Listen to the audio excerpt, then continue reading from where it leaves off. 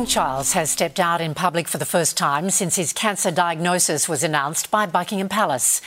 But it's likely to be a rare appearance as Prince William prepares to carry out more of his father's royal duties. Our Europe correspondent Ash Mullaney reports. The King looked in good spirits today, smiling and waving at the small crowd that gathered at Sandringham as he attended a Sunday church service. This is the first time we have seen King Charles since his shock cancer diagnosis last week.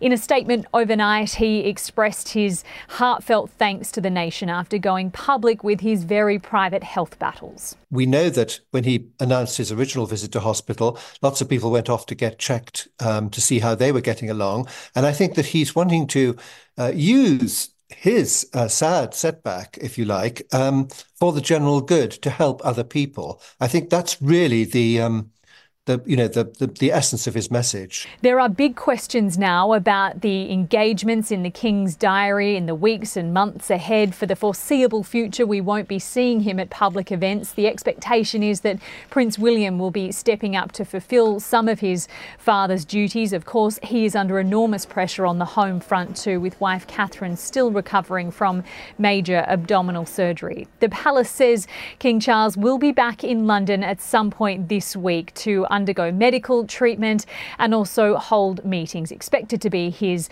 weekly audience with British Prime Minister Rishi Sunak, something he hopes to continue doing face to face.